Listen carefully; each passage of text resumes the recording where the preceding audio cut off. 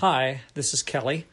The current podcast of last Sunday's sermon time includes a section that I'm going to read on behalf of one of the presenters who gave his testimony during the sermon. He did this right after June Reed gives hers. But he didn't feel comfortable having his voice on the podcast, and so he asked me if I would just read his part for him and have that included in the podcast. So when you get to the part where he would have done his testimony, you'll find my voice reading his part, and it's a wonderful part, a wonderful testimony that he gives about what our church has been able to do for him. I would think that the fact that we're taking up a collection this morning might make you think about some of the works we do, including things like our clothing exchange, our free clothing giveaway that's going to take place next Saturday. Right now, there's not a whole lot down there, ladies and gentlemen, in terms of clothing. So I want to really encourage you to go home today or tomorrow and go through your closets and your drawers and look and see what you have. Talk to your neighbors and see what they might have, because some of you are going to have neighbors who have lots of clothes that they need to give away. Like, ladies, isn't it true that you've been looking for years at that one dress that lady wears and you think, I wish she would give that away? And so, and then you could pick it up at the clothing exchange. And so I really encourage you to do that. Talk to your friends and neighbors, talk to others, and see what we can do about getting some more clothes down there, because there's not right now as much as there needs to be. One of my favorite bloggers is a guy by the name of Scot McKnight. Scott is a New Testament scholar, teaches at the seminary in Chicago, and blogs all the time, blogs often, and blogs long and clearly, in ways that oftentimes are provocative for the church. Scott has just come out with a new book that is entitled, or at least this is the subtitle, Nurturing a Culture of Christoformity in the Church. And let me ask you this question. What does the word Christoformity mean? It's pretty obvious, I think, but what do you think that means? Christoformity. Somebody? What's that? Becoming like Christ. Formed like Christ, exactly. And it's interesting, again, that this title, Nurturing a Culture of Christoformity in the Church, you wouldn't think a book would have to be written like that. But it apparently does. And I'm glad that Scot McKnight has written just exactly that book, and I'm glad that he is focused on a word like Christoformity. One of the things that happens, he says, in this book, and in fact this forms not so much a subtitle as much as a blurb on the bottom cover of the book, as it says, Christoformity countered the ways of Rome and embodied the life of Christ in a congregation and in individuals. Now, when he says that, he's talking specifically about the church that was in Rome, and he's saying that in that church, people began to conform to Christ. And because they did, something happened. There was change that took place. And in fact, the church became a dominant force within the Roman Empire. In fact, it was so dominant that we soon saw the conjoining of the Roman Empire and the Roman Catholic Church, so that it became the Roman Catholic Church. And Christianity, in fact, became the religion of the empire. Christoformity, which is conforming to the life of Christ, happened within the culture. It happened within society and community, right in Rome, to such an extent that it became the society's dominant force. The notion of Christoformity is the key to the fulfillment, I think, even of our own mission. If we want to reach the world for the Lord Jesus Christ, if Christ starts to live within us in a significant way, we're going to see, I think, some change take place. Some change both in us and in the world around us as we live out Christ in that world. And here's another thing that McKnight says. McKnight says the only effective means, and just think about that, okay? The only effective means for Christians to take Christ into their communities is for Christians to be Christ for and in their communities. Well, that has an awful lot to do with intersecting. Intersections between the world and ourselves. And when we take Christ into our communities because Christ is in us, and then is in and for those communities because he's in us, we go a long ways toward fulfilling the mission of Christ.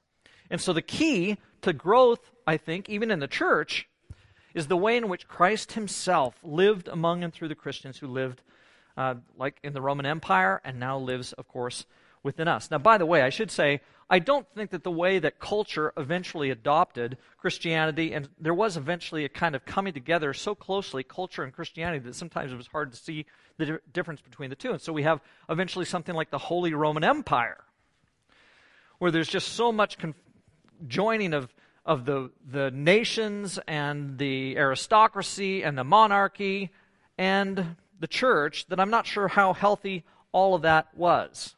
So we've got to be careful there in some sense. We don't want to bring the world and the church so closely together that they become, in fact, one, especially when we then compromise and become like the world, which is unfortunately what happened and what happens. But we do want Christ to live within us, and because he's living within us, for us to go into the world. In fact, it's interesting. We know the Great Commission. The Great Commission talks about how we go into the world with the gospel.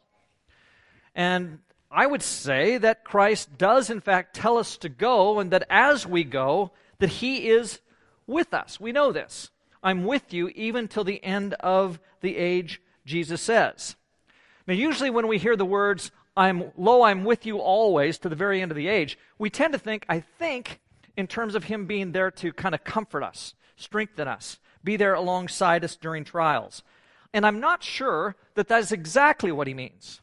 In fact, what if we thought in terms of Christ being in us, and therefore we being Christ to the world? What if instead of us saying, well, Jesus, thank you for being with me there when I went into the world with the gospel, you were comforting me, you were strengthening me, you were taking care of me.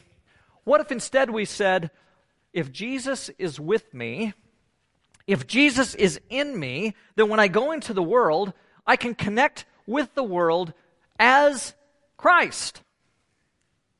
Because Christ is in me. And so Christ is connecting with the world. Truly Christ through us, so that the world experiences Christ in us when they experience us. It could well be that that's the kind of thing that's being talked about here. In fact, it's interesting how well that meshes with some other scriptures. Another famous New Testament scholar that I really like is a guy named Richard Hayes. Richard Hayes says this at one point in one of his writings. He says, Paul says, I have been crucified with Christ, and it's no longer I who live, but it's Christ who lives in me. Now think about that. Christ who lives in me. Lo, I'm with you even to the ends of the earth. I'm always with you. And the life I now live in the flesh, I live by the faithfulness of the Son of God. That's a little bit of a twist of the language, by the way, in terms of the translation. Who loved me and gave himself for me. We are taken up into his life, including his faithfulness, and that faithfulness therefore imparts to us the shape of our own existence. This is a radical restructuring of human nature. It is in effect a new creation. And we are changed. We're changed by the Spirit of God into something like Christ, is Hayes' point. So that when we go into the world with the good news, it's actually Christ who goes into the world through us. He says this, participation in Christ is one of the major features of our salvation. Now we tend to think, I'm being saved, I'm being taken out of this world and go to heaven. He says participation in Christ is one of the major features of our salvation. We participate in Christ's life and work of redeeming the world. The question then is not just one of obedience, and there's been a lot of thoughts about obedience, focused on obedience. It's not just one of obedience in our behavior, but participation with Jesus in his redemption of the world. And again, that makes sense. Christ is in us, going into the world because we go into the world. We are in the world. Jesus has to be in the world because he's living through us into the world. And he doesn't come in us just so that we will live obediently before him, but instead so that he can be in us and so that we can live him out in the world. I like this. I like this idea that Jesus is in me to the point where when I'm in the world, if I'm living like Jesus, Jesus is in fact speaking on behalf of himself through me and through my life in the world as I live this out. Now again, I think there's some other scriptures that kind of support this notion. Like, for example, we are therefore Christ's ambassadors as though God were making his appeal through us. And it's his appeal. Through us, through our lives. And so when Paul says, we implore you on Christ's behalf, be reconciled to God, the point is not just so that you can be one with God, but so that as Christ is reconciled with you and begins to live in you, what he is then is taken into the world. And we become his ambassadors because he is in fact in us. He's not just at our side. He's not just comforting us. He's not just strengthening us. He's not just carrying us along, but is instead in us through our witness, so that when we speak as Christ. And of course, I don't mean we speak as the Lord, we speak as the Son of God, as if I'm really the Son of God, but we speak as Jesus to the world. And that's what they see in us. I want you to turn to this passage, if you would, please. 1 Corinthians chapter 9. It's on page 811 in the Bibles that are underneath the seats. Because I want us to read this together. This is a powerful verse when it comes to talking about being in the world. And especially with the good news of Christ in the world. 1 Corinthians chapter 9, verses 19 through 23.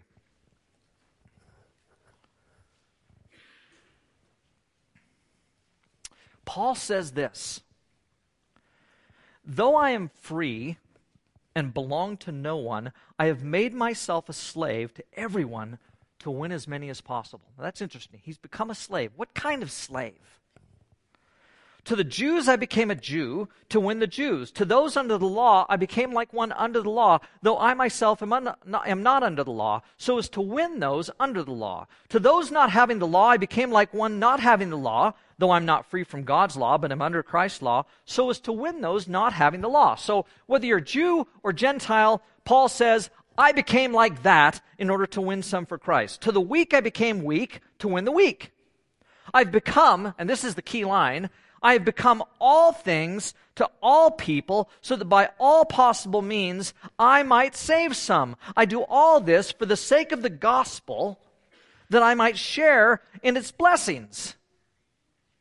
And I just want you to think about this for a moment. When Paul says, I have become all things to all people, so that by all possible means I might save some, part of what he means is that I have become Christ in the world.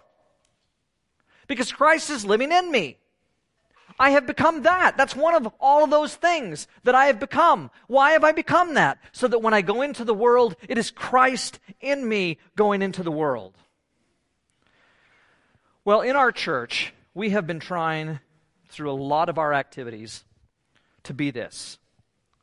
And this morning, we're going to hear from a couple of people who are very closely tied just exactly to that. This mission of being Christ in the world.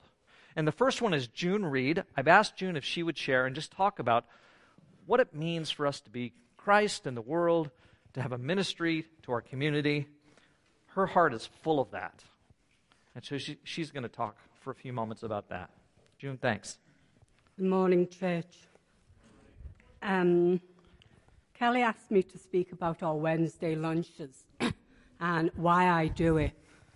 And I think I do it because I had a mum that was a good example for me. I grew up in a very poor family with an alcoholic father.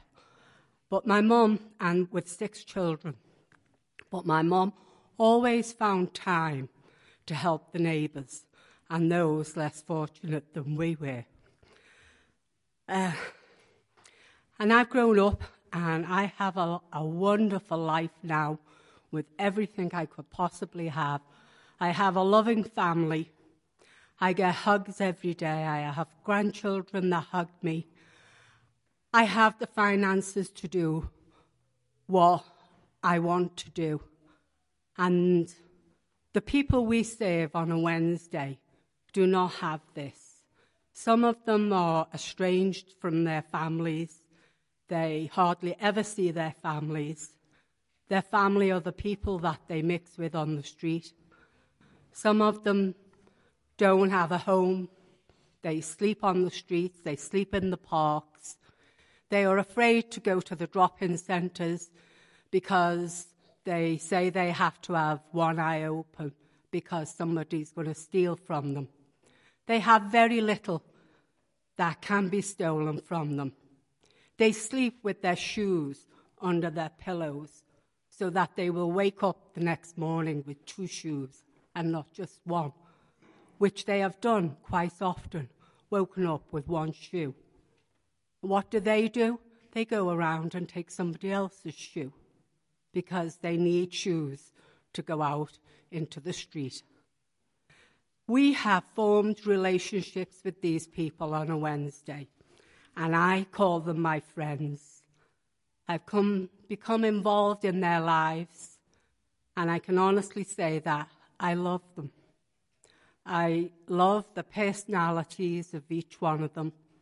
Some of them can be a bit crazy, but we have lots of fun.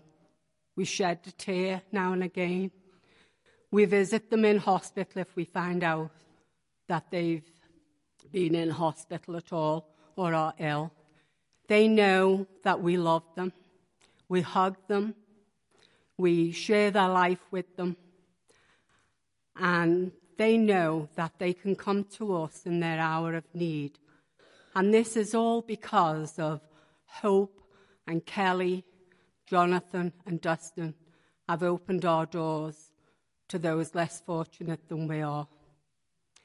I want to encourage you either to make a meal for them with a group, with your small group, or come and visit them on a Wednesday.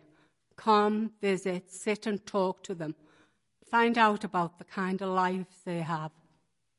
Some of them may have had a few drinks that morning, and some of them have really, really tried to stop drinking and to lead a better life. It's just so difficult for them. But they know no matter how many times they try, we will be there for them. Kelly will take them to the detox centre, and we will help them in every way we can. So, church, we have a sign-up online, or there's a table outside in the foyer. If you can make a meal or help make a meal, please sign up, put your name down there. It will be greatly appreciated, I can assure you. And while we're on that subject, I want to say as well about the clothing exchange. We have very little in the gym right now. It's making me quite nervous. So please, please look and find out what you can give.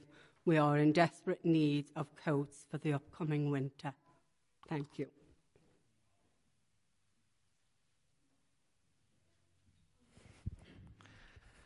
Well, I really appreciated what June said, but what I appreciate more is the way that June gives her heart and her life to those people. She does that because she loves them and because she wants to be Christ in the world, and I'm so grateful that she does.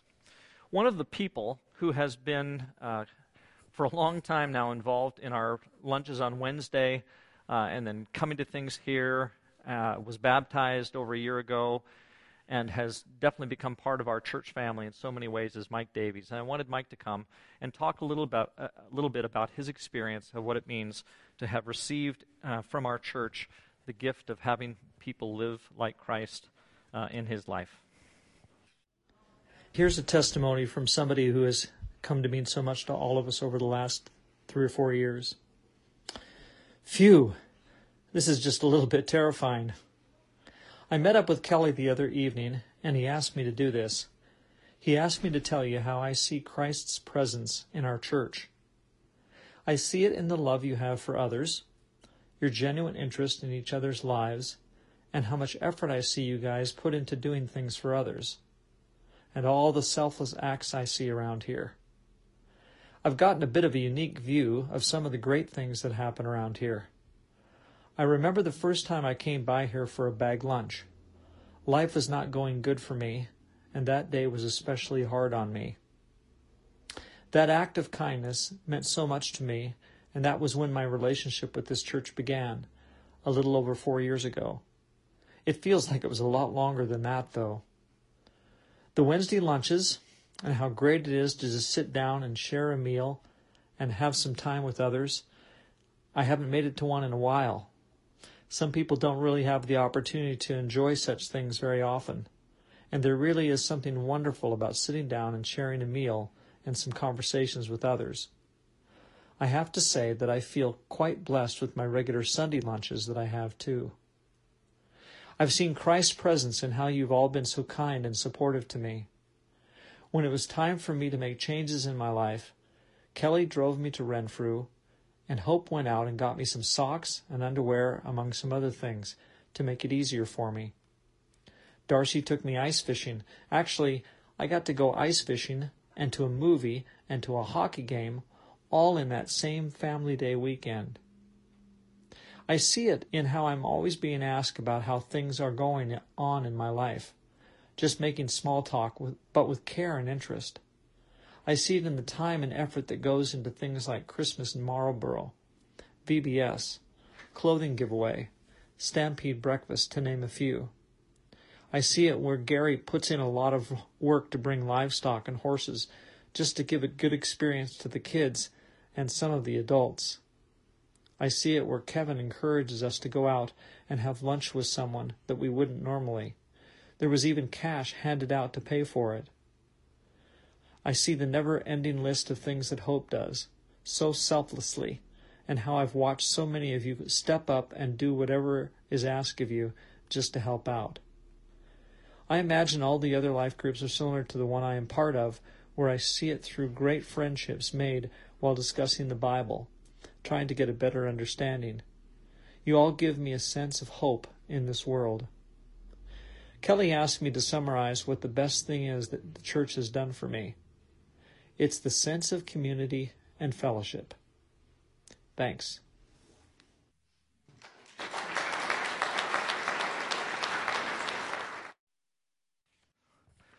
What we do as a church family in making ourselves available to those in the world and building relationships with them is immeasurably valuable. Isn't it exciting when God does that in the life of an individual? When we make ourselves available to be used by Christ, for Christ to live within us, and then be Him to people around us. He, through His Spirit, does something that we can't begin to do on our own. And I'm so grateful that that's exactly what Jesus has done, certainly in Mike, but in others. Why is it that Jesus was called a drunkard and a glutton? Why is that? It's certainly not because he was a drunkard. It's certainly not because he was a glutton. It's because Jesus lived with drunkards. It's because Jesus lived with those who had addictions. Jesus, I think, smelled like the people around him because he was with them. He was in their community, which was his community. And so what we find is that God is making his appeal through us because Christ is living in us. And the question for the morning needs to be something like this: how can you, how can I, how can we become Christ in your community, in our community? How can this happen? How is it? Like you need to ask that question. I need to ask that question of myself and ask it regularly. How is it that I can be Christ in my community? What choices can you make about your time and your efforts in serving Christ so that being Christ in our community becomes a driving force in your life? Because it needs to be. That's what Jesus wants. He wants to be so fully in us that what we are in our world is driven by His presence within us. We're going to see more lives changed when this happens, as Christ so badly wants it to happen in us. Let's pray.